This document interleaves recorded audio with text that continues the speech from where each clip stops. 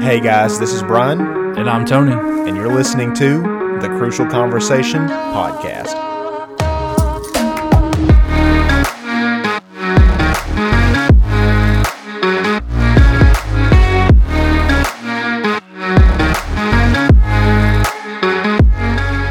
You know, it's a very strange thing to think of whenever you're like, when was the first time you met someone?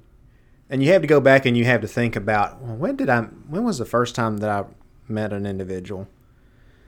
And on our podcast today, we have someone that's from the Northeast Arkansas area, Rebecca White.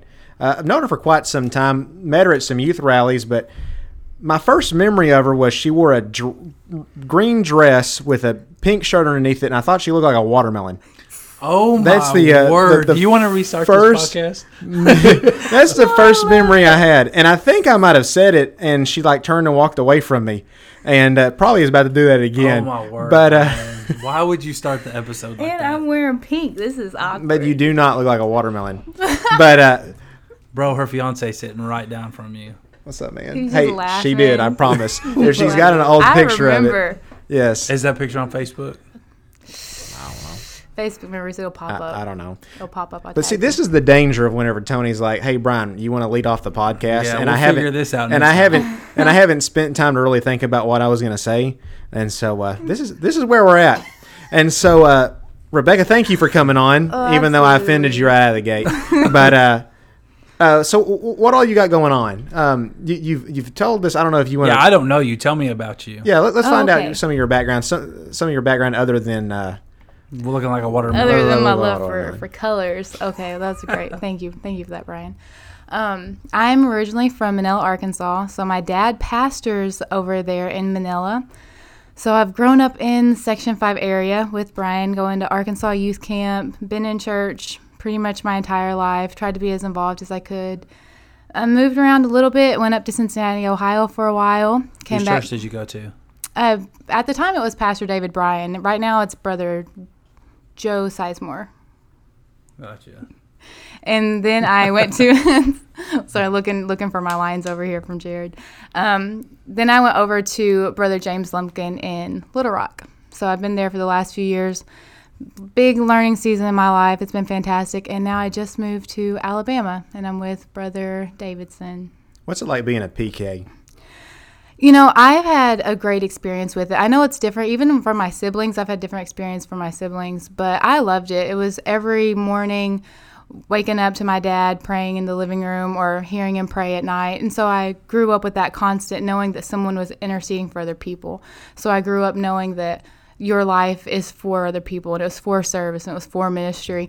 But at times, you know, it was hard because I wanted my dad's attention and I wanted him to be there for me, but he was there for the church. And so at that time I had to make a choice. Am I going to be resentful of this and resentful of the ministry, or am I going to see the servitude and celebrate in it? And so I luckily took the route of seeing it and learning from it and enjoying that time with him and learning from him. So I really loved it. I know I have a different experience than some people, but I really liked it. Yeah, my experience is almost completely different.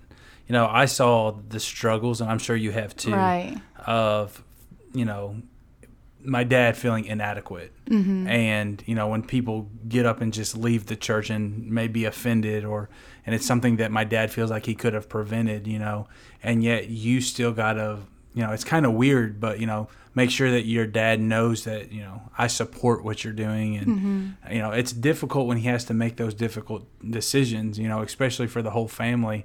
And I always remember my dad saying, you know, don't be stupid because what you do affects me, and, you know, because he's a district official. Right. And, you know, so I always felt like I had to live a certain lifestyle, and it almost made me, what's the word? Not quite rebel, but mm-hmm. I wanted to live a life where I felt like I could do what I wanted, but I didn't have that ability. But now I look back and I thank God for that, you know, because my friends who did live like that are no longer in the church, or, you know, they have wild lives or stuff like that, you know, been in and out of jail. And I don't have that story. And, you know, I don't know if you do or not, but I mean, that's something I'm thankful for. But I mean, yeah, absolutely. And it, you know, it's something to be said when you've been raised in ministry and then you stay in the church, mm-hmm. because like I said, you know, the good parts of it and celebrating it, but there were times where, you know, we gave money of our families to somebody else, and then 2 months later they turn around and leave the church, or they blow up in the church and make a big scene. Yeah. And it would be really easy to see that and be like, man, it's not worth it. Yeah. You know, it's not worth it. But at the end of the day, like you said, when especially looking back as an adult, you see how it all kind of worked together. And, you know, for any PK that stays in church, like, I definitely applaud you, because it is difficult. It is difficult to see the worst and then still choose And, you it. know, I feel like you can get too close to ministry. You see that backside that a lot of people don't see. And that can be harmful for your future as being, you know, living for God. Me and Brian, we both have a friend that got too close to ministry, and they were such a new convert, it hurt them, and they left the church. You know, it's weird to say, you know, I was too close to ministry and I left. You know, I'm not talking about people that hurt you, but it's you maybe not understand why God does certain things, you know. So, Brian, what's your thoughts on that? Do you feel like your life was ever lived under a microscope? Oh, absolutely. Yeah. Absolutely. How did you handle that? You know, there were times that I was accused of things that I didn't even do. So I remember one day coming out from Sunday school, just a kid kind of skipping and playing, and a woman grabbing my head to see if I cut my hair, because she had swore that I had cut my hair. And then, you know, my mom went and scooped me up. And so I was like, oh my goodness. And I was like, I was a kid, so I didn't have an answer and I couldn't defend myself. And thankfully, you know, my parents were there and I didn't have to defend myself. But so it was whether I lived perfectly right or not, people were still going to accuse me of things, or my family of things, just to either justify what they were doing or they were feeling. So it was really difficult. And once again, it was one of those things you choose to either just embrace it or rebel and resent it. So it was an experience, but, you know, as an adult, even like my job, I'm under a microscope at work. They come What do in you and do? they check. I'm a teacher. So right now I'm teaching kindergarten. So I've taught at several. Oh, gosh. It's 2020 kindergarten's different. This is a whole different beast. But it's the same. They come Your in brother and was look. my English teacher, by the way. He was. Yes, You're David absolutely was. right. Yes, at Valley View. Mm-hmm. 11th grade. He was my English teacher. He's a better teacher than I am. I'll say that. He's great. He was a pretty cool teacher, I'll be honest with you. Actually, he was also our swim coach there for a little while, and I was on the swim team because I didn't want to. I know. I'm a little shocked. I didn't Yes. know that. The Yes, fact that he Brian was. was on a swim team, or your brother was the coach? Both. Yes. These are Yeah. both Brian shocking. swims like a fish. No, I don't. I swim like a rock. Brian swims like a fish. I had a swimming pool at my house one time, and this dude come out in full gear once. Brian, don't say you That's didn't. pretty funny. Like- No, I like was. flippers I legitimately was horrible. I did it. I did it just because I wanted to be able to go home early, because like you guys they got to leave the school and go to the trim gym and swim. Don't let him. I was honest, god awful, Yeah. god awful. I promise. Oh, my Lord. But no, David was an awesome teacher. He was, and he's gotten several awards for teaching, and now his business has taken off. He's fantastic. All of his students He's a loved way him. better teacher, like passionate, very smart. Actually, he told a story one time about how he, like, for like a semester test, it was a essay, and he told the students it's kind of like an open thing where you can write literally about anything you want, as long as you get something, you know, you're pretty much going to pass. And one of the students assumed he wouldn't read it, and the student wrote an essay about how much they hated him, I think. And he said that was the only one that failed. I mean, I don't know how much awesome. that story that I'm telling is accurate, Speaking but of it writing, sounds very familiar. You got something going on right now. Yes. Be shameless and plug it. What are you Okay, doing right I'm now? really, really excited. Okay, first of all, Okay. before you get into this, Brian never told me about the Instagram message. I'm not an Instagrammer, and so I have no idea that you messaged us talking about reading your book, your ebook. That's a spoiler alert for everybody. That's what she's about to talk about. Brian didn't share that information with me. Then how did you know about it to ask? Because you literally told me in the car a while ago. I said, read me I that didn't tell you. conversation. So this was what? How long ago? Like 3 or 4 hours ago. Yeah, see, he's It's hot lying. off the press. Yeah, but anyway, tell us about what you got going on there. Okay, I'm really, really excited. This is a project that actually started about 2 years ago. So one night I was lying in bed and I was thinking about, so I'm going to tell you the history, and that goes into the whole basis of the book. I was lying in bed thinking about how I was going through this transitional phase of trying to figure out who I was, because growing up as a pastor's kid, the moment I was born, I was told who I was, and I was under that microscope, and the standards were set for me of everything in my life. So I went through a season where I was just tired. I had been in ministry for 26 years, and I was just tired and needed a mental sabbatical. So I took a year off from doing any ministry, and during that time, I really figured out my identity and who I was. So I was in bed one night, and all these thoughts started coming to me about who I am and how I am not my ministry, how I am my own identity in God. And so I got up and I wrote probably 3 or 4 hours, and then the next day I was exhausted, so I called into work and then finished writing probably 8 hours that day into the next day. So I started at that point. That was about 2 years ago. Kind of left the book. I almost said put it on the shelf, but put it in the Google Drive. And then I came back to it a few weeks ago and just had kind of the completion of everything from that point up until this point and put it all together. And I was going to wait and publish it later on because we were getting married in December, and I was like, it's going to be absolutely crazy trying to publish a book 2 months before we get married while planning a wedding, but I kind of like the drama and the craziness, so I wanted to go ahead and put it out this year. And then looking back, that was one of my goals for 2020. It was one of those things that you get to the halfway through the year and you're like, you know what, we'll put that on the 2021 goal list. So it's something that I was able to kind of get together, and then I'm going to release it this month on October 26th, hopefully, if everything goes through smoothly, because that's my parents' 32nd year pastoring at Manila. So I'm releasing it this month in honor of that. Awesome. So this is where our conversation starts getting deep, because you just made the statement that you have your own identity and it's not just ministry. And that is something that I really feel like Christians, and especially folks that are involved in ministry, they have completely ignored that fact, that they have forgotten that they have a life outside of church. Mm-hmm. And once again, that's kind of hard for me to say, because we always talk about, you know, I want to devote my time to God and my life to God and all this stuff. But we recently, about a year ago maybe, we lost an evangelist wife that committed suicide because, you know, I could only imagine how she was feeling. You know, she feels like there's no exit. She feels like, you know, she's entrapped in ministry and entrapped in this one way. There's no exit. We're on a straight, you know, how I picture it is, you know, they always tell you if you're going through the desert in Phoenix or in Arizona that, you know, this is the last gas station for 170 some odd miles, and there's nowhere to turn, there's nowhere to go, that if you're not refreshed or you're not refueled, you've got this long way to go, and you need to take time and refuel and recharge your soul and your spirit. And, you know, I feel like that we are a different church, and we don't have to be, you know, the church that we, you know, like you just said, was told to be. You know, I remember, like you were saying just a while ago, you know, we were taught as preachers' kids, you know, this is your identity, this is who you are. And it wasn't until I was 20 years old till I figured out why. Mm-hmm. You know, we didn't ask questions.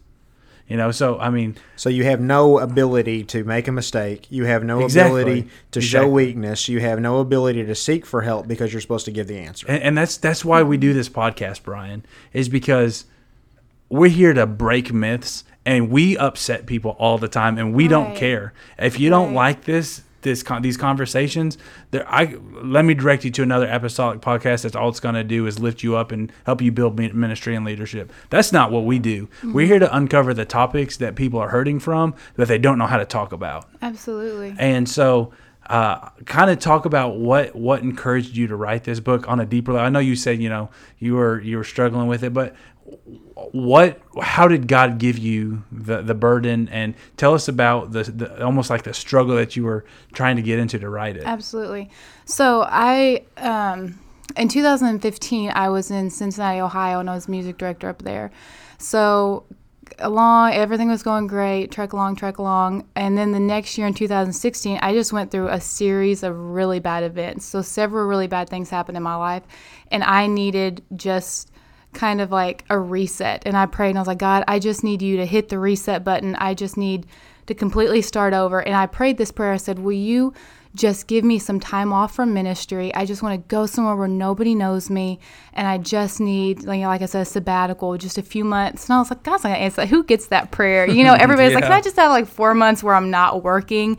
But the Lord did answer that prayer. And so my sister calls me and invites me to come stay with them for a little bit in Arkansas. So whenever I'm there, it's the first time in my life that I don't have a ministry position. So I'm not a music director. I'm not a Sunday school teacher. I'm not a youth leader. I'm not the pastor's kid. And it feels amazing, doesn't it? It did for about 2 weeks. Oh, really? It did for about 2 weeks. And I was like, oh, this is great. I just felt the weight of the world off my shoulders. And then I started struggling because I felt awkward. I wasn't doing anything. And in my mind, it's an You exchange. felt guilty. Yes. I was like, how can God love me? How can I be pleasing to him when I'm not at the church 24/7 serving him? And it was during that time I had conversations with people, and I'd meet new people, and they would say, well, what do you do in church? I'm like, oh, I just go. They're like, oh, okay, well, what do you play and sing? I'm like, yeah, but I'm not right now. Like, the conversations were just awkward because when I wasn't doing anything, I didn't feel like I had an identity. And so it was a lot of guilt. And so I was praying. I was like, God, you have to still love me. Like, just because I'm not playing the piano and singing right now or teaching Sunday school class, you've got to still love me. And it was then that I realized, I'm like, I don't know who I am. I think that I'm a servant of God when in reality, I'm a child of God. And I posted this the other day, but we were created before we were commissioned. So sometimes we get so wrapped up in the mission and the commission and the ministry and the work that we forget that first you're supposed to be a child of God. And if you don't have that part right, you're going to be using ministry and work to validate you and to feel loved and approved by God whenever that's not what his plan is. Yeah. I mean, you got it right when you said child of God, because your old pastor, the Lumpkins, they have the greatest stories ever. And they're very open about their son and their son's struggles with addictions. And, Sister Lumpkin said, I believe it was on record, if not, it was to Brian and I, she said, no matter what he does, I'll always love him. It don't matter. It does not matter if he struggles, if he fails, if he succeeds. It doesn't matter. I'll always love him. And that's the mentality we have to have with God, that that doesn't give us a free ticket to go out and do what we want. Right. But it does give us a free ticket to be redeemed. And that's something that people don't really even consider. I mean, they think that failure is the final option, when there's nowhere left to turn, all right, I'm going to accept failure and that's it. I'm done. And, just like you, whenever I moved here, I was so thankful to just be able to sit down for a while and not do anything.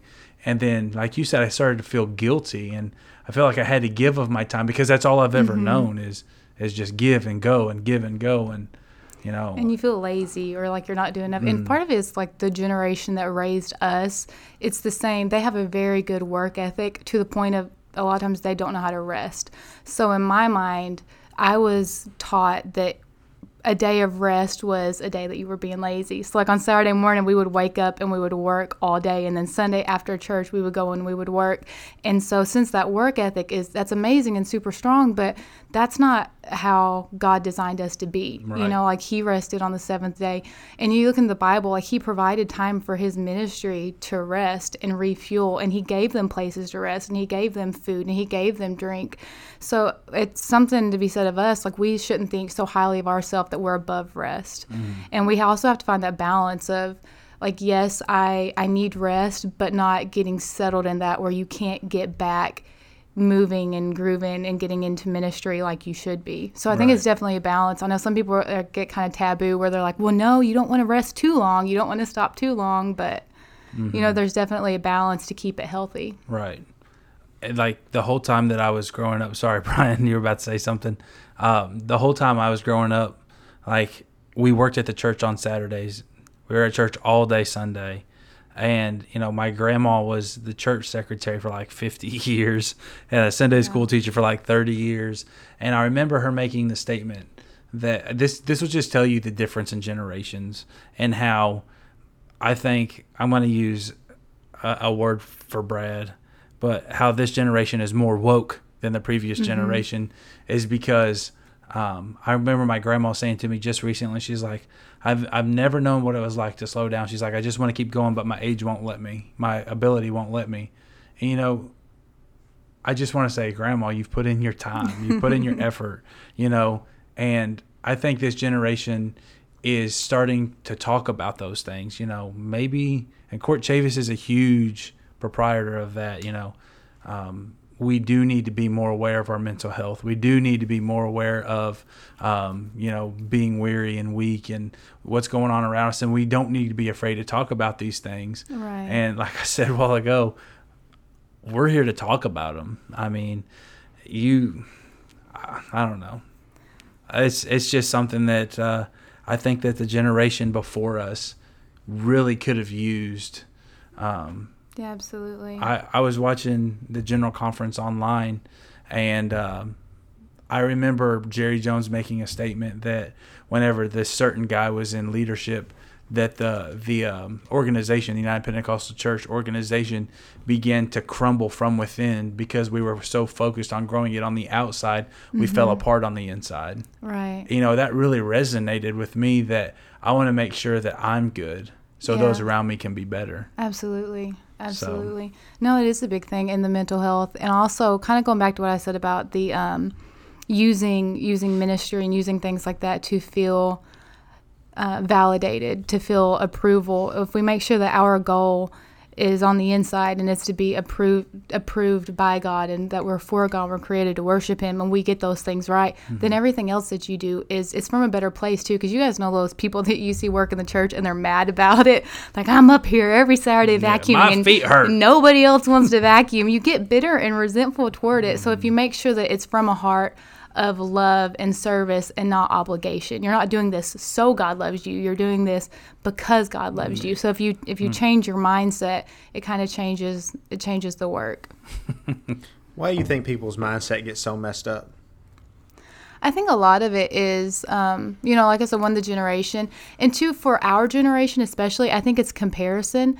You know, not only like social media, but we compare ourselves a lot. And I'm really hard on myself because I compare me against me. So whether it's you comparing yourself to your own standard or other people, there's the way God designed us, and then there's the influence from society, and then there's the influence from pressure to be like our peers. So it turns our thinking. It makes us kind of the double-minded type thing, where we're trying to follow God, but we're also trying to follow trends and follow people and have the job that we should have at our age and make the amount of money that we should have. Brother Gaddy, I saw him make this diagram one time, and he had a straight line and it said God, and then he drew a line that went up above it and it said society, and then church followed the line of society instead of following the line of God.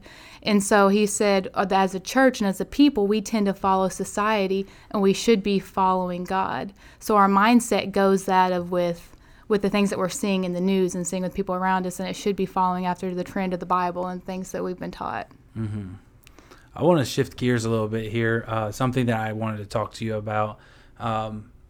Did you seek approval for others growing up as a Christian young lady? Was that something that you really strived for? Like with my peers? Oh yeah, from anybody. Like, is that something you struggle with? Was me wearing this? Brian's thinking you're looking like a watermelon, but like the stuff you Obviously, would wear. I didn't have approval from my peers. But the things that you wore or the way you acted, did you direct that seeking approval from others? I don't know. I think at times I did. I think at times I definitely did. And I think I overcompensated. I tried to overcompensate with my personality. So I didn't want people to think that like I was a prude because I dressed modest. So I tried to be outgoing and talkative to people so they wouldn't think I was weird.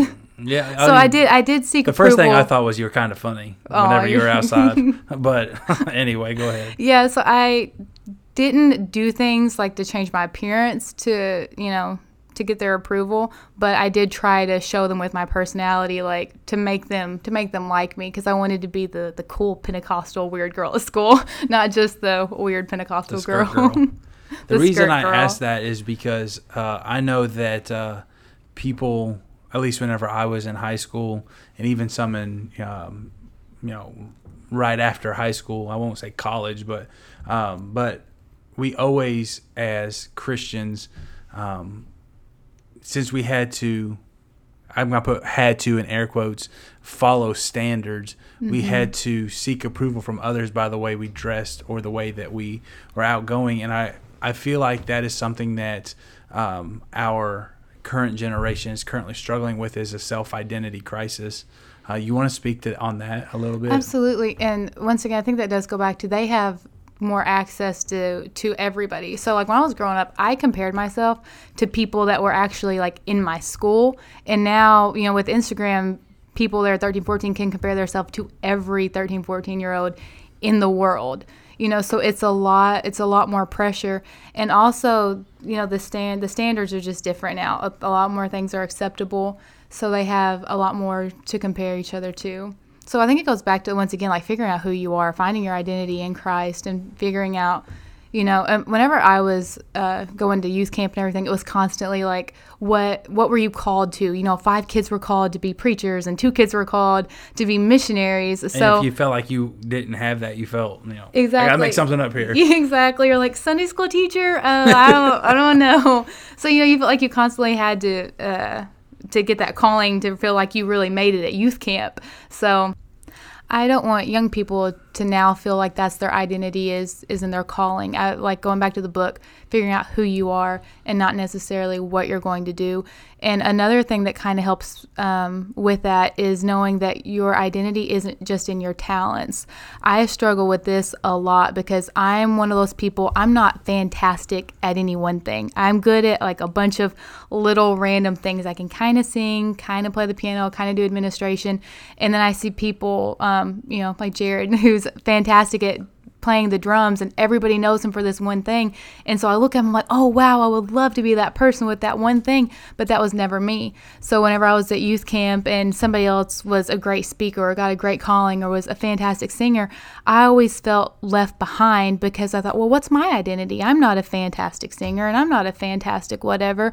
But going back to finding that sometimes it's not just the one talent that you have, it can be the combination of all the little talents that you have or all the things that God put in you. But if you're always looking for other people and looking at them, comparing yourself to them, you're never going to feel like you measure up and you're never going to feel like God can use you, when the truth is He's given you everything that you need. Everything that you need to fulfill who you are and what you're going to do, He's already given you. And it's our job to discover what that is and what that really means. So when you write this book, who would you say is your intended audience? That's a really good question. I want to say young people because that's I want to say the easiest target, because you can start now and then build up who you are. But the truth is, I think it is for people in their 20s and 30s who are so knee deep into ministry that they already have their identity settled. Before you have to learn the lesson where you crumble because you're doing too much or you lose everything to figure out who you are. I think it's for those people that, you know, you're working in ministry and you feel like, man, I'm doing so much, but I never had that feeling of being fulfilled. I think that's the point that you need to stop and reevaluate, like, who am I? Am I my ministry or am I a child of God? Going back to what I said earlier, like, you're a child of God before you are a servant. And that's the biggest, one of the most important things that we can learn. Even seeing my dad, who's pastored for 32 years, him and I talk all the time. And sometimes he's got to just stop and say, you know, why am I doing all of this? Who is all of this for? What is all of this for? When you answer those questions, it slows your mind down and gives you that rest that we were talking about, that you're not spinning and doing ministry and running. You can just stop and rest, and I am a child of God. If a person never gets that understanding, do you think they can have a fulfilled life? I think that they're always going to be striving for something else. So I don't want to say they can't. I'm a never say never type of person, but I think that they'll constantly be spreading themselves thin because they're going to be working in one area and it's not going to be enough. So they're going to pull in another area and be working in that area and it's not going to feel like enough. So I'm not saying they can't ever feel fulfilled, but they're going to be really, really busy seeking after something that if they slowed down and focused in on who they were, that they could get there a lot easier. How frustrating is it living with the mindset of I am a singer or how frustrating is that? You know, like I said, I'm not a don't have any great one talent, so nobody knows me for any one thing. So I don't have a lot of that pressure. But one of the things I have done for a long time is a music director. So I was a music director for probably the last 14 years. And there was always the pressure of thinking I have to come out and perform and do perfect every single service, especially when I was in Cincinnati. It was kind of higher stakes because I was getting paid for that. So it was a job, it was a ministry, but it was also you perform and you do good, and they keep me on staff. So it was a lot of pressure to be perfect, and with that sometimes I would get sucked into being perfect for people and not doing my ministry for God. And I think that's with everything. Sometimes we get afraid of people or what people think of our ministry or what pastor thinks of our ministry, that we do things differently. Whereas if we change the mindset of I'm doing this for God and to reach people, I think that we would operate a little bit differently. For me, it was almost kind of backwards because I was put into a role that was needed. I was the drummer, just like your boy down there. But I said, you know what? I'm going to be great at this. I'm going to do the best that I can.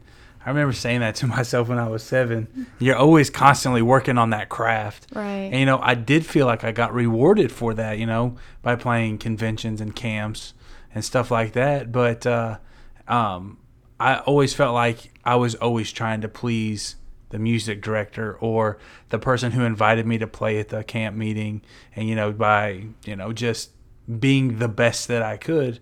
And I felt like I lost my passion to please God because it was more of importance of who's over there playing them drums that sound so good. That's what I strived for. Right. And I feel like that's something that people struggle with, is we're doing things in air quotes for the kingdom, but it's for self-gratification. Absolutely. And, I've been on this kick. Like, you guys know how you get on, like, a little kick or a little soapbox. I almost said a shoebox. I don't know who's standing on shoeboxes. But I've been on this kick lately praying for miracles and signs and wonders. And so I was praying the other morning, and I was like, man, God, why aren't we seeing it in the church? Why aren't we seeing it in the church? And he directed me to think about, in the scripture, where were miracles done in the scripture? And I looked, and there was the miracle of the man with the withered hand, and then there were a few other things that happened around. But if you look at Jesus' ministry, most of the miraculous things happen outside the church. Mm-hmm. So it goes back to the Billy Cole concept of, if you want to be where the Spirit of God is, go where the Spirit of God is. So for me, going back to this whole premise of this book, is I have been in ministry and in the church and working in the church and all these things and trying to please people and not knowing who I was. But if you step back and you look at the life of Jesus, he was always out and he was always amongst the people. And that's where the teaching took place. That's where miracles took place. That's where ministry really is, and that's where it's really done. And I feel like people in ministry, we get so focused, like you said, wanting to do the best. Like, I'm going to do this, I'm going to please the music director, and I'm going to please the pastor, that we actually get locked in to, like you said, not being in for the kingdom, but doing it for the building and for the people, whenever ministry was never designed to be in the building. Mm-hmm. I mean, even in the book of Acts, they were house to house. So you look at Jesus, the disciples, the apostles, they were never the mainstream church. So every time the mainstream church was mentioned, it was like, oh, the Pharisees, and then Jesus went in, he flipped over the tables because stuff's happening that's not supposed to happen. It was never a really positive experience. They were always outside amongst the people. And so that's one of my goals, is this next season of life. And I've just started going to a new church, and so this is a new opportunity for me to change my mindset of ministry. If it's not in the building, ministry is where the people are, because we focus so much on, we want to get the people in. What outreach can we do to get the people in? Whenever honestly we could go out to them. We can go where the people are and find a way to minister just like Jesus did. Brian, are we releasing this before or after the guy we recorded earlier? It's up to you. The reason I say that is, if George Hurts before this, go listen to that episode. If it's after this, we made the statement in his episode that's not released yet, that was, he was telling the story of, he was actually in prison, and he felt like as soon as he got in prison, God gave him spiritual giftings, which is kind of weird, crazy. you know? I know, it's a great story to listen to. but he feels like he got the Holy Ghost when he went to prison. It's like, It was just before. was it just before? I thought it was just after. But either way, but as soon as he got to prison, he felt like God gave him spiritual giftings, and No, he didn't feel like it. I mean, they was pretty blatant. He told a crazy story. Again, if you haven't heard it, this is a teaser for next week. If you haven't heard it, go back. well, and listen. exactly. Yeah. But he was telling a story about how this guy had fallen and had tore it or pulled his ACL or one of the two, and he felt like God was kind of pushing him to go pray for the guy. He was like, there ain't no way that I in front of these other inmates is going to be that guy, But he goes over to him and lays his hand on his leg and just quietly under his breath says, in Jesus' name be healed. He said the guy had blacked out because of the pain. Like he pulled to and he's like, the pain's gone. He stood up and started jumping and running. He's like, all of a sudden this guy was healed. And he's like, so this is a real thing that God's given me. He said, I didn't heal that guy, obviously, but God gave me that spiritual gifting. And so that got me to thinking, it doesn't take the four walls of a church to make things happen like that. And we are the church. And we don't realize that. We think that only stuff like that can happen in the church. Right. You're smiling pretty big right there. No, because being my season in Little Rock was a really different season of life for me because I got out of my comfort zone. So growing up, and I don't know who your listenership is, so I'm going to try to say this really nice kind of way.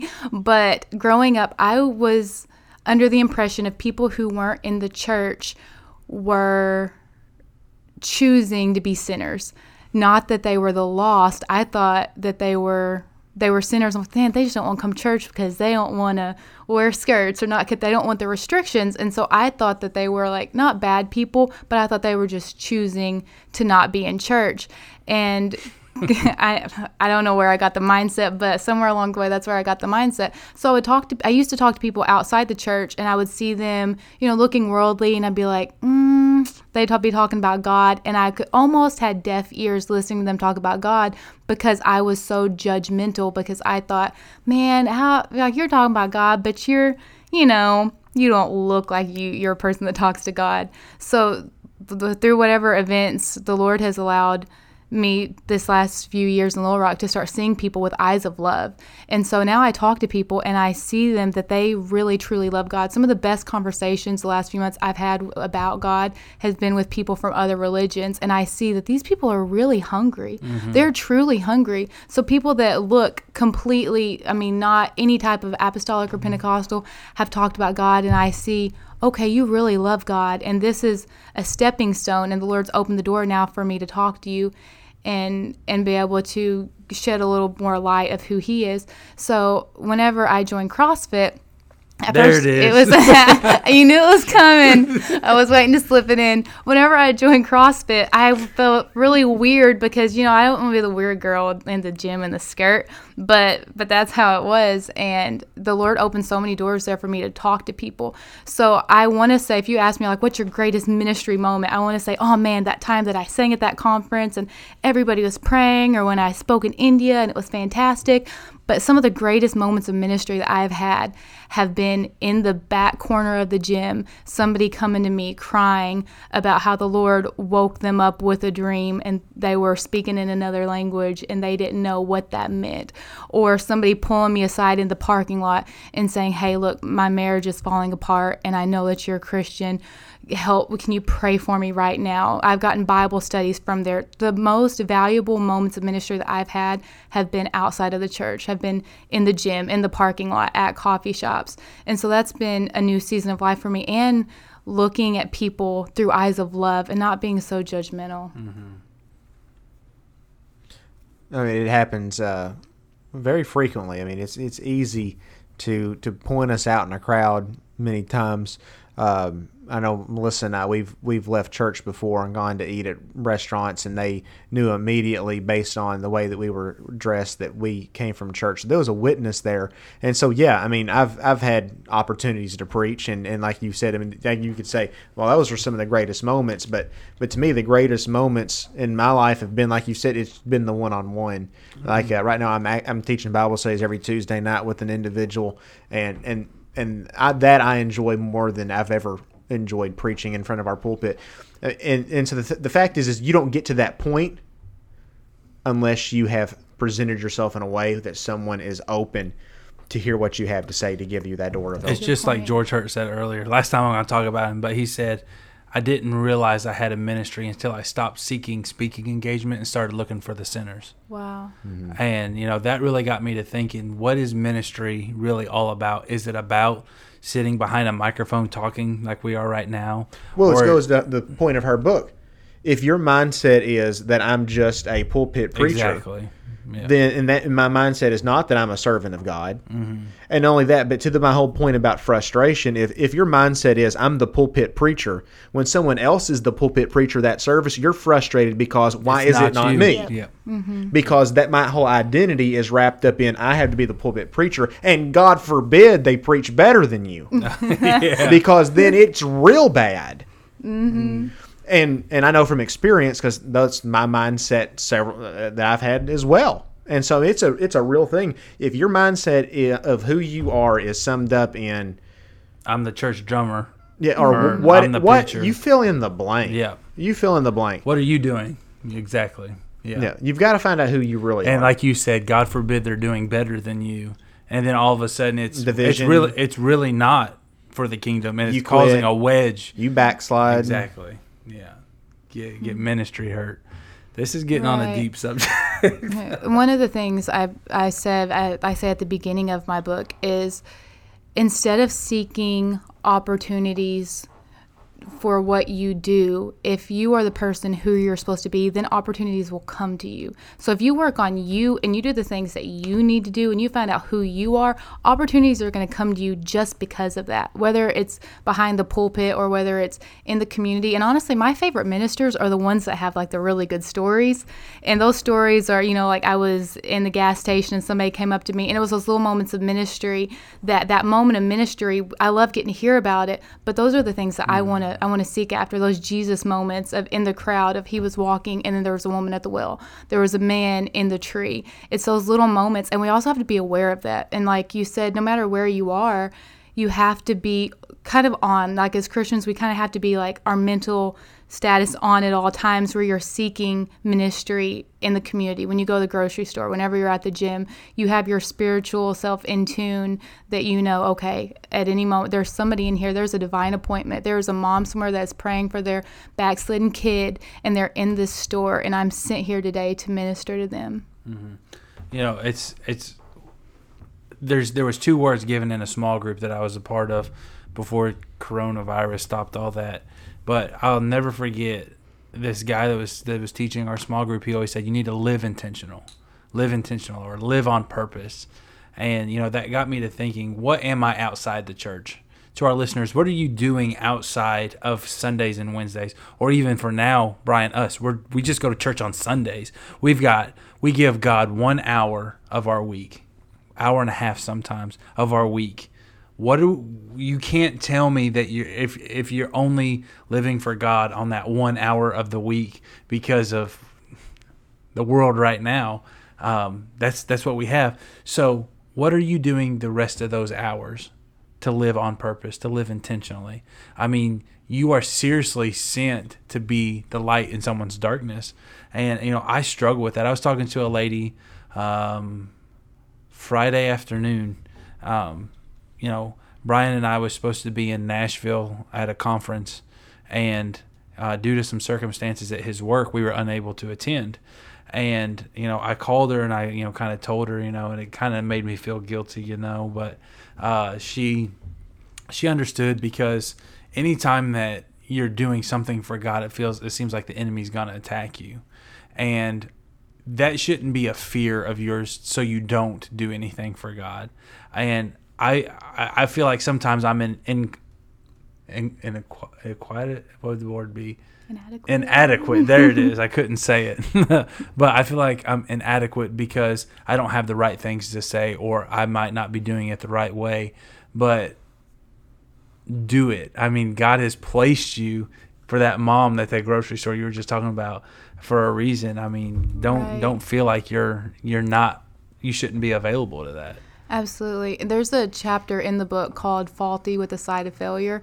And I said the first thing you have to realize about who you are is you are fault. You are failure. Like, it's in every one of us. None of us are perfect. And so what the devil wants to do is give you that mindset of my faults and failures block out my talents and abilities. They block out my purpose. And it's not a case of one or the other. Both can be true. You can be talented and have faults. You can have abilities and be a failure, but you can't let that add up to the equation of that you don't ever actually execute what you're supposed to do.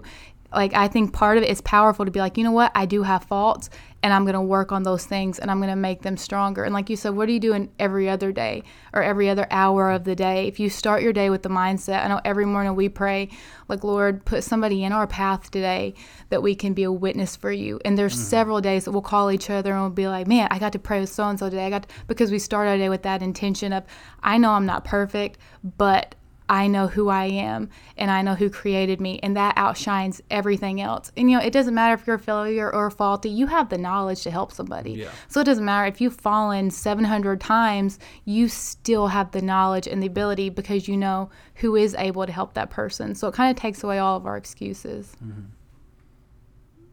You're enough. Absolutely. Right. Brian, Brother Harkin preached a sermon at our church a few weeks ago that really convicted me, because I've been in church my entire life. I've never had a season of my life where I didn't go to church because I didn't feel like it or I didn't want to. Now, granted, there's been times where I went to church and I didn't want to, but he was talking about prayer. You were just talking about prayer a little bit. I want to touch on that just real quick. But he was talking about how everyday Christians that are faithful to God have zero prayer time and have zero conversations with God throughout the day. And, that kind of convicted me, because I don't sit down at night and give like God this like 30-minute prayer. And, I felt guilty. And, as soon as I started thinking that, he made the statement, it doesn't have to be some 30-minute prayer. But give God just some of your time. So I set this alarm on my phone for every morning at 7:30, just as a reminder to give God some attention today. Yeah. And, as much time as we give to just time-wasting media, I mean, the amount of hours that we look at our phone at social media, I mean, my phone gives me a screen update for the week. On that Sunday depresses morning. me. I get on Sunday morning too. Yep. So here's the thing. I seriously think that, now y'all can make fun of me all you want, but I have seriously thought the reason it comes out on Sunday is that God's saying, look how much time you've given to your phone this week. How much time have you given to me? It depresses me, It says your screen time is down 41%. You're only at 14 hours this week. 14 hours of looking at my phone. I want to be more intentional on giving God that.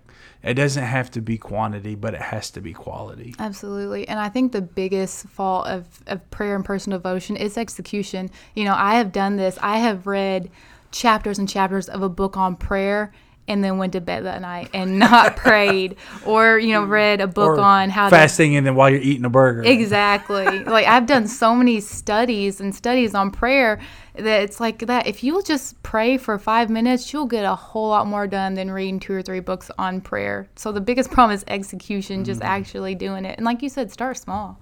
Start small, start somewhere, and then build up from that. Yeah, we make it harder than it needs to be sometimes. Yeah. Way harder than it needs to be. What's your book entitled? The title is called The Who, Finding the Who Before the What. Pretty interesting. About how many chapters do you have, or going to have? I'm going to have 7. And then also I have some contributors, different young people in our age group, probably between 18 and 30. I have, between 18 and 31 to expand our age group here in the room. But I'm not 31. Well, I was giving you a little bit of leadway. That way next year when you re-listen to this, you'll still be included. I hate being the oldest person in the room. Oh, my gosh. What are you laughing at? Oh, I hate that I have feeling. People that have given me quotes. So I told him the content of the book, and I said, I want you to think how this speaks to you. What does it mean to you to find who you are in God? And so I have several friends that have given me things, that I'm going to include those in the book too, because I also don't want it to just be my voice. I love getting things from other people. I know I definitely do not have all the answers, and so some of the quotes that they have sent me have inspired me to add things throughout the chapters, because I'm like, you know what, they're right, and I didn't really speak on that, so let me go back and add this in. So that's something I'm really excited about too, having other people involved and contributing in the book. When you were writing, when you're putting it pen to paper, finger to keyboard, and you're typing, what is something that you've typed out that whenever you typed, was there anything that you typed up that you had to sit back and go, wow? Like I don't know where that came from, but that's good stuff. That's more than just my thoughts. Yeah. Yeah, absolutely. There were several of those moments. I was proofreading some of it yesterday, and I thought some of it I took out, and I'm like, man, that was you. That was not God. Like, take that out. Nobody wants to read that. But definitely the part about having the goal being internal instead of external, having the goal of pleasing God instead of pleasing people, because I had to really reflect. Because when you hear stuff like that, you automatically want to be like, that's not me. You know, like that's somebody else. But there was a lot of moments that I wrote things in the book that I wished that I had already completed, but I hadn't. So I'm writing this as, this is my process, and I'm trying to meet the standard. So I haven't done it yet, but I am constantly in the process of trying to do it. As you're writing, how does God speak to you? You know, my mind, I see things in pictures. I'm really visual. So a lot of times I'm seeing things happen in my mind, or seeing circumstances happen. And as I'm seeing it or hearing myself talk in my head, then I'm typing it out. And a lot of times it is in like conversation. It's as like I hear it from the Lord, because it's directed toward me. That's how I'm typing it out. So I'll say things like, for you to realize who you are, you have to stop comparing yourself to other people. That's not me talking to my readers. That's God talking to me. So that's how, when you read the book, there's a lot of like me saying, you know, you need to do this and you need to do that. That's how the Lord told me. And so that's how I typed it in the book. You want to say October 27th, right? 26. You want to release it that weekend, this episode, or the weekend before? Do you want us to? Yes. Do you know how they're going to be able to find the book? Yeah, it's going to be on Amazon. Amazon. So they'll have to search. Yes. Have to search. What will they search? Your name, the book title? It could be my name or the book title, The Who. Okay. The Who. That might bring up The a Who. band. They might. The Who finding the Who before the what. There it There it is. is. One There more it is. specific. Yeah. Otherwise, they'll get that one song. What song am I thinking of? The one that's on CSI? I have Isn't it no The Who? idea. I don't know. That's a rabbit trail. That really is. That's one of those that is just like, why in the world are we even talking about that or going in that direction? Yeah. No, you know, we need more apostolic authors. We do. You know, I'm just going to go ahead there Hold and say on. that. We need more apostolic authors that have something to say. That's of value. Yeah. I mean, because there is, me and Brian talk about this all the time. There is so many apostolic podcasts out there, and there's not much to listen to. Mm-hmm. I'm just going to say it. Hey, we are not always the guy that be the one to listen to. Exactly. Either. You're right. But what I'm saying is, there's times where I don't want to grow my church. I want to grow myself. Absolutely. And you know, that's mine and Brian's intention of this podcast, and your intention of your book is to get people to understand who you are is not who you have to be. Right. Absolutely. You know, that's something that is encouraging. And who you are is not who you understand yourself to be. Yeah, I don't understand myself half the time. And it changes, you know, like as life changes, as season changes. Because right now, like I said, I went through that process of discovering who I am. But now that I'm about to get married, now my whole purpose and identity is going to change too, because it's going to include somebody else. So I'm going to have to go back through this process. And okay, God, who am I in you as a wife and as the wife of a person in this type of ministry? So it's going to change. And then one day, whenever we become parents, that's going to change again. So it's a constant, you know, if we change ministry roles, it's going to change again. So it's a constant process of finding who you are. And then once again, going back to not being defined by what you do, because what you do is going to change. It's inevitable. And one of the things that's so difficult is whenever you find that out, is being available to adapt to it. Yes, absolutely. Because there's so You had to much adapt to change. And y'all were just kind of making fun of my age a while ago because I told y'all off air that I hate being in my 30s. By the way, I'm the youngest in the room. You know, congratulations. Yes. But he's got the oldest man hair, don't he? This Oh, is wow. true. This is very But true. anyway, what I was getting That ready to is it. say is, like, I hate change. Like, I really, really do. Like, I get set in my ways, and I like He's got the oldest attitude. what's comfortable, what's familiar.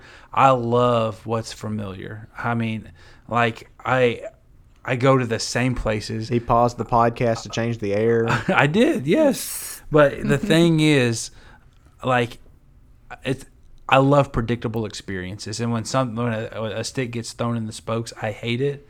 But then I realize it's for my good, and the best way to explain it is Improvise, adapt, overcome. there it is. Like I'm an old wooden ship that has to take forever to turn. I'm not a speedboat that turns.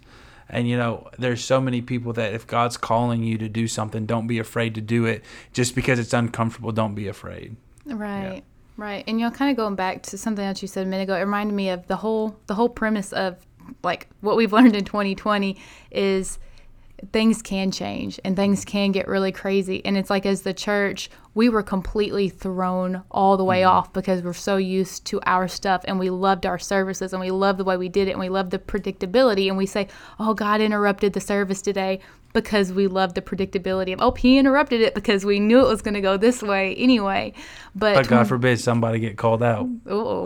But 2020 showed us, like, even if our whole schedule gets changed, like, God can still move. And one of the coolest things this year, whenever they were live streaming General Conference, and there was that word from the Lord, I'm not sure if it was a tongues interpretation or just a direct word from the Lord, but it was amazing because I'm like, look at God. He can speak even through the live stream. So, He's not Are you restricted. talking about Brother Bernard's?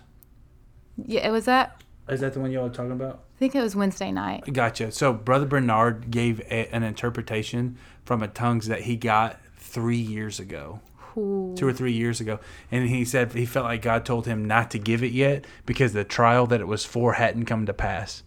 And here we are in 2020. And he said it's for this conference. And so he waited 3 years for the 75th anniversary, not knowing that we wouldn't be all together in person because of a pandemic. That's incredible. Yeah. I mean, tell me God's not real. That's a whole nother conversation. Yeah. But like, if you guys can get somebody to talk about that, like knowing who you are in your giftings, and then that way you can use the giftings the way they should be and not to promote yourself. Yeah, we talked So about that a lot today. Yeah, we did. Yeah, a little bit. Yeah. A little bit. So, That's always a fun conversation, talking about the gifts. yeah, I was actually going to do a debate on spiritual gifts one time, by the the way. gifts of the Spirit sometimes scare me because of how real they are. Yeah. And, prophecy is such a real thing that it kind of scares me listening to somebody who's giving one, because the Bible is very clear on false prophecy. So I've always been the kind of guy that when a prophet comes to your church, I kind of step back because I want to be very careful who I allow to speak in my life, because if Right. it's true or if it's false, stuff like that. So that's a deep topic, I guess, for another time. But Yes, I have some really cool prophecies that I've heard that like came to pass instantly, or they like read your mail and told you everything. One time I asked the Lord a question. I was like, God, I asked him a specific question. That night I went to a service and the preacher came up. He said, you asked the Lord this question and here's your answer. And I was like, oh, Jesus. Brian, what's That's the pretty cool. craziest prophecy that's ever been given to you? Do you have one? I don't remember.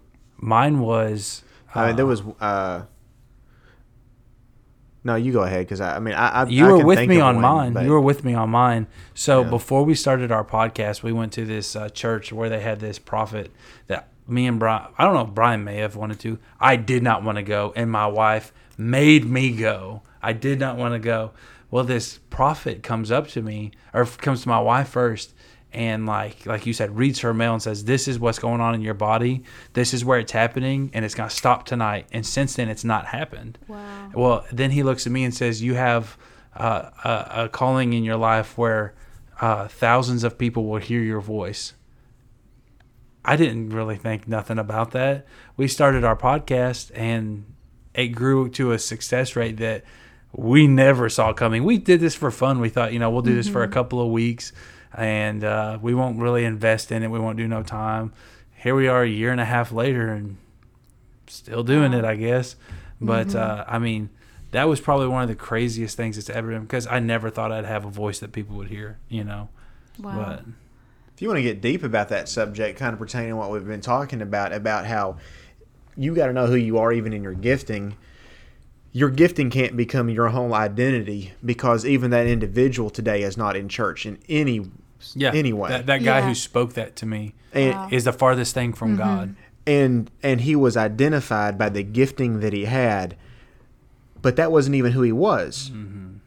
I mean, it's a gifting that he had, and so even your gift cannot just be who you are. You've got to be more than just the apostle or more than just the prophet. You have to still be the child of God. Absolutely. Because if you miss that first principle, you can get messed up. Yeah. And we've seen it happen too many times amongst our people, and that we have this idea that if a person is using the gifts of the Spirit, that means they are more spiritual or they're closer to God, and that does not mean anything because and you hold them on a pedestal. Yeah, because the Scriptures teach us that the gifts and the calling of God are without repentance, and it's one of the mysteries of God where in I believe it's in Corinthians it talks about how there must be heresies among you.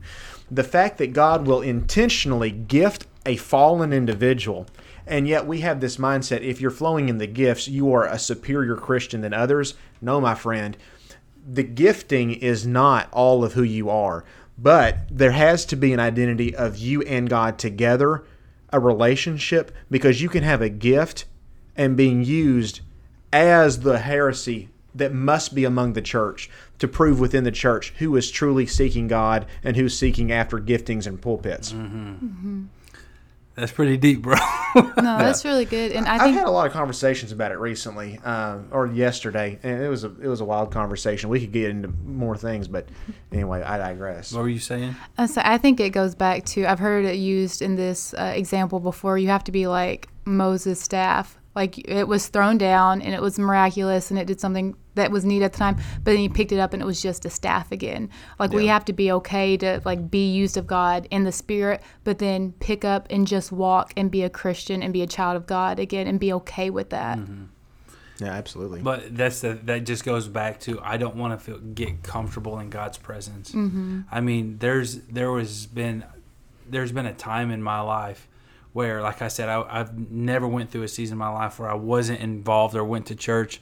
And there's been a season in my life, though, where at least 6 to 8 months I did not feel God at all when I went to church. And it's because I let myself fall victim to not just comfortability, but this is what's expected of me, this is what I'm going to do, and nothing more. And, it hurts in the long run because that crust, when it starts to crack, begins to hurt. And, I had to go through some times in my life where I had to have those hard conversations with some people. It's like, what do I do? How do I break out of this? I don't even feel like God, not he's not even there, but he don't even love me, or else I wouldn't be going through this, and like we've said it before, Brian, it's just, I was having a self-pity party and I was invited to my own party, and it's something that, just identity crisis. I mean, I feel like that's where our whole generation struggles with right now. Absolutely. And I've been praying the last few years, like specifically for our generation. I feel like we hunger, and I know my group of friends that we've talked about it a lot. We hunger for the gifts of the Spirit, but we're all seeking mentors and seeking resources and seeking help because, like you said, it is scary. And so some churches don't allow the gifts of the Spirit to operate as freely in the church. But I feel like our generation really does hunger to see those things. Like I've been in this my whole life and I'm still hearing stories of my grandparents and, my kids and my grandkids. They're not going to hear those stories because I didn't see it. Yeah. So my grandkids not going to hear all these crazy, amazing stories because I didn't see it. And it's something that we're losing. And if we don't get a hold of it, it is going to be lost. It's a thing of the past. Exactly. And and the Bible says that there's going to be a greater outpouring in the last days. And this is it. So, if we're seeking it, I'm really praying that there are some elders, some mentors that will rise up and take us in this generation, and young men and young women who feel the call to go deeper into the Spirit and feel called to work in the spiritual gifts. Because like Billy Cole had said this in a lot of his training back in the 80s and 90s, he said you have to give people the room to err. So the first time you give a tongues interpretation, it may not be perfect, or the first time you give a prophecy, it may not be perfect. And so we're nervous to operate in the gifts because, one, there's not the room for error, and then two, there's not mentors and people to train us because it's kind of gone by the wayside. So that's why I'm praying. I'm like, God, you promised, like you told us that there was going to be a greater outpouring. Now we need you to come through and give us those mentors, give us those ministers that are going to take us by the hand and say, this is the way, this is how these things happen. And once again, going back to, that's why I was praying, God, where can I see miracle signs and wonders? Why am I not seeing them? And then he directed me of out in the community. And I think when the Lord does allow this to happen and us to learn the gifts of the Spirit, it's not just going to be in the church. It's going to be something that we take with us. Yeah, I mean, absolutely. We got to, like he said, that you have to give people an opportunity to try. In fact, and that is an unfortunate thing, as many times we don't give people that opportunity. It's incredibly scriptural, the idea that people would give a tongues and it not be perfect, because the very term in which Paul uses to describe tongues, knowledge, and prophecy in 1 Corinthians 13 is he uses this Greek phrase, ekmeros, and ekmeros translates in our King James Version as in part. How we prophesy in part, we know in part, yes, and we speak in part. That's the English translation, like in the King James, but the basic Greek meaning of ekmeros is imperfect. We know imperfectly, we speak imperfectly, and we prophesy imperfectly. But when that which is perfect is come.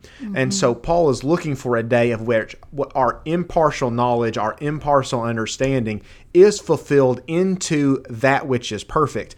And so in this life, people will make mistakes, even if they're incredibly used of God. Even if they've been prophesying for years, definitionally, those things are done imperfectly. There are times where they make mistakes, and it's easy for us to criticize. It's easy for us to want to look down on people, but how do we grow as a people, and how do we ever get better if we never tolerate a mistake? Exactly. Discounting people because of their mistake has got to be the stupidest thing to do. I mean, if I was discontinued as a Christian after making my first mistake after being baptized, I don't think I would have made it past 7. I think I got baptized at 7. That's the thing. You know, it's so elementary to speak about. What you gonna say something? Yeah. Before I forget, you're talking about the. I'm sorry. I don't mean to speak very often. I'll be very brief with this.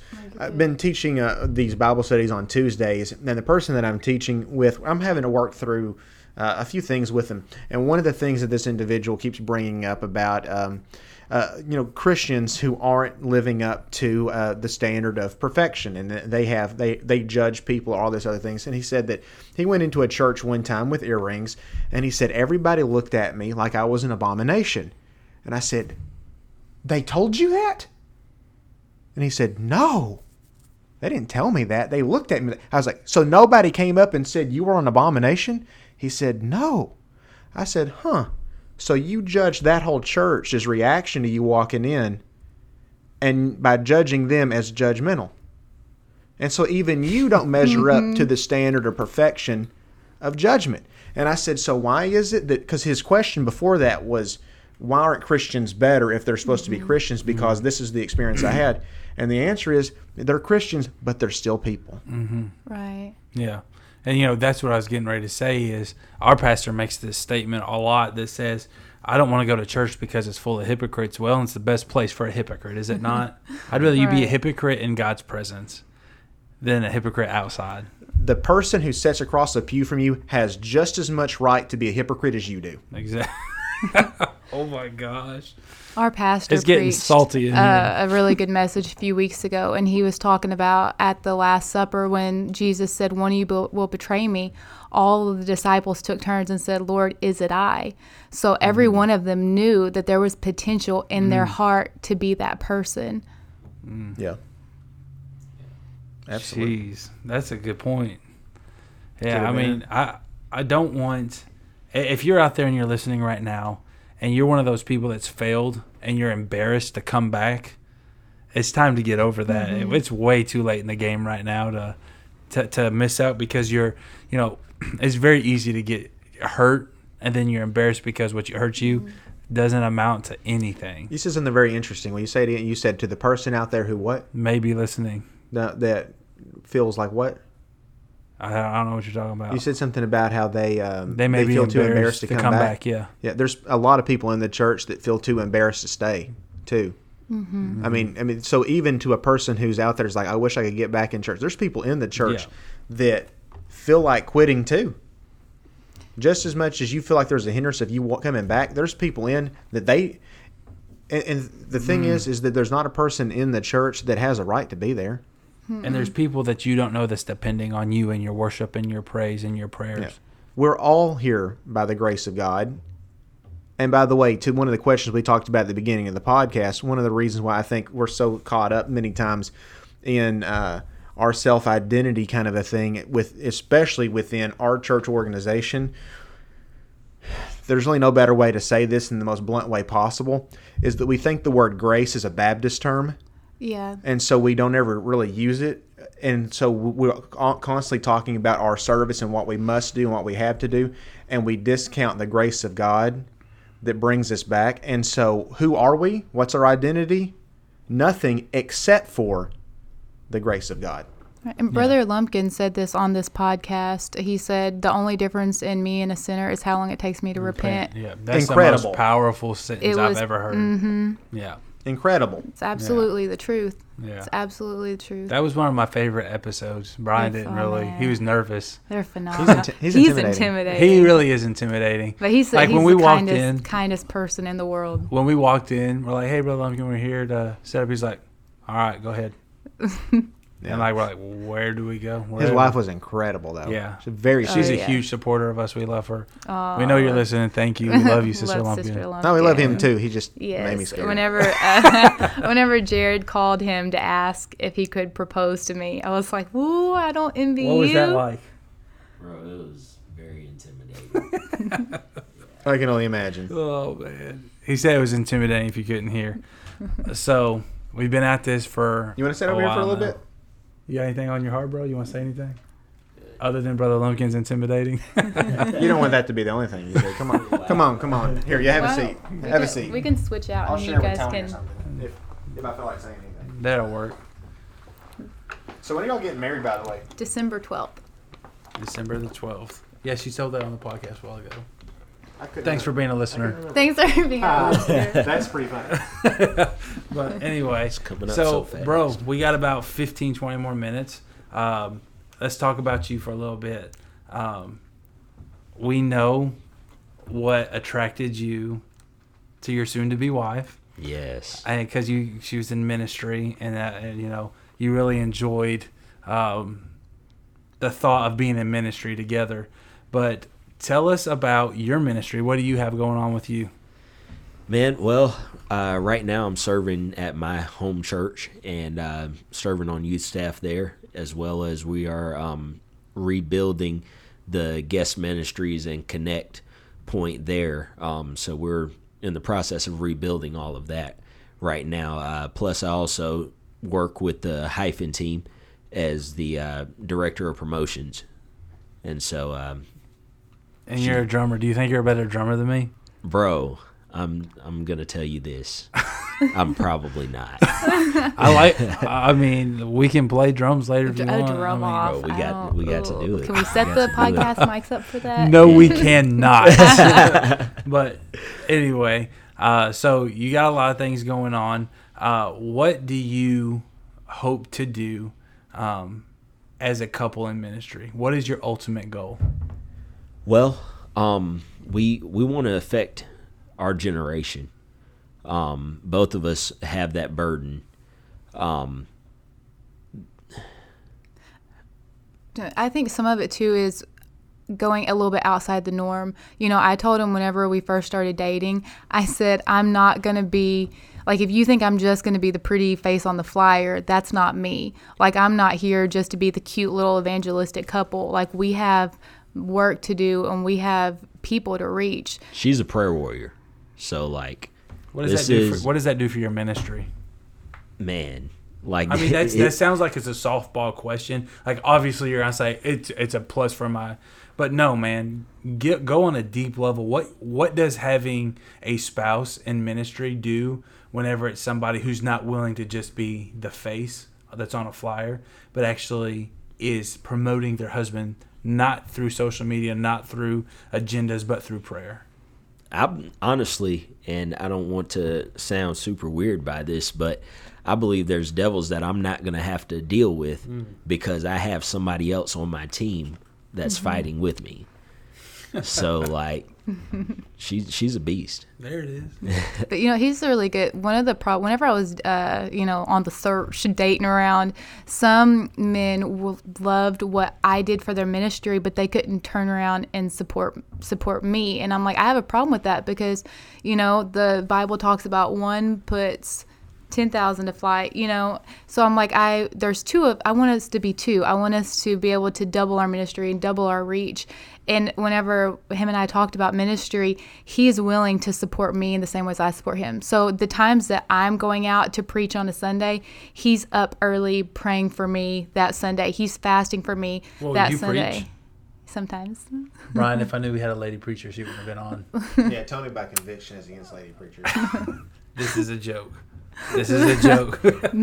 We just lost like how many listeners right now? What did he say? It dropped off. No, so so fast. he can support me in that way. So I with just as much passion as if it were him, and so that also inspires me. And it feels a lot like a team. I've never ever had any other kind of relationship or friendship in my life where I felt so intertwined with somebody that you literally lift the burden. So I used to think the scripture of being unequally yoked together, I thought that meant just the same belief system. But when we started dating, my spiritual life and my load literally got easier because he was pulling the weight in a way no one had ever done for me before. And so it completely changed that definition for me. So for instance, like fasting, I don't know how many people actually fast nowadays, but like that's something that we have really strived to get better at. And so it was a once a week type deal. Like, hey, we're going to fast on this day. All right, once a month, we're going to do a 3-day fast. You ready? All right, let's do this. And you know what's crazy? This generation, they fast social media instead of food. And I seriously think it's harder for them to fast social media than it was for the old timers to fast food. It's rough. It's rough. Is that what y'all do? So we do both. So food and social media, like all of that kind of stuff. And then we've done one 7-day fast as well. And like sometimes fasting brings you closer to the Lord. Sometimes fasting brings you close to backsliding. And that was one of them. I was like, oh, Jesus, I don't want to do this anymore. Yeah. I like you and stuff, but this is hard. Yeah. It's making me hungry just thinking about a 7-day fast. I'm telling you right now, there is nothing about my body size that says 7-day fast. I'm sorry. Oh, I'm too heavy for that. It was It's terrible. rough. The end of that was during quarantine. So that last day of the fast, my dad had called me like on that Friday and asked me to preach that Sunday morning. And I already knew he was going to call. Like in prayer that day, the Lord had given me a message and I wrote it down and I was crying and praying over it. And I was like, man, I'm just going to, because someone's Lord gives you messages and you put them away for years and he makes you live them before you're actually able to preach them. Well, this one, so I was like, folding it up to put my Bible for another time. And my dad called and said, I want you to preach on Sunday. And it was the last day of the fast. And I also woke up that morning really, really sick. So that was one of the times like he really helped pray and spiritually helped pull me through that morning. But when we were dating, one of the things I knew that he was the one was we were talking about spiritual stuff, and he knew what a rhema was. Because I was like, and he says, talking about the rhema word of God. And I was like, oh, I've never dated anybody that used that kind of terminology and knew what that meant. So I was like, man, he's the one. He knows what these things are. Sounds like Brian up here. Brian's the stats guy over here. He knows all that stuff. But all right, so before we wrap, what are you about to say? I know it's something smart, Elliot. It was just going to be some nerdy stuff about the Rhema, but that's all right. But before we wrap up, plug your book one more time, when it's going to be released, how they can get a hold of it, how they can get a hold of you. Go ahead and just plug away right quick. Absolutely. Okay, my book's going to be available on October 26th on Amazon, and it's called The Who, Finding the Who Before the What. And you can also, I'll be posting all kinds of things about it, so you can definitely get in touch with me on Facebook or Instagram. If you're not fasting that week. If I'm not fasting that there week. It is. So, So yeah, follow them on social media. How do you use social media? Yeah, I'm on Facebook. Awesome. So look these guys up. They're pretty dynamic. So check them out. Check out her book. Y'all got anything else? This has been a fun episode. We've laughed. We've had a good time. But anyway, thank you guys so much for spending some time with us. I'm glad we caught you while you were back in Northeast Arkansas. Yes. I know that our listeners are going to be super excited about this episode. We've actually had people request you to be on the show. Oh, they're so sweet. Shout out Carla Ray. Give her a shout out. I love Carla Ray. She's my girl. Hey, it's Carla Ray. Hey, it's Carla Ray. There you go. Well, guys, thanks for tuning in tonight. This has been a Crucial Conversation.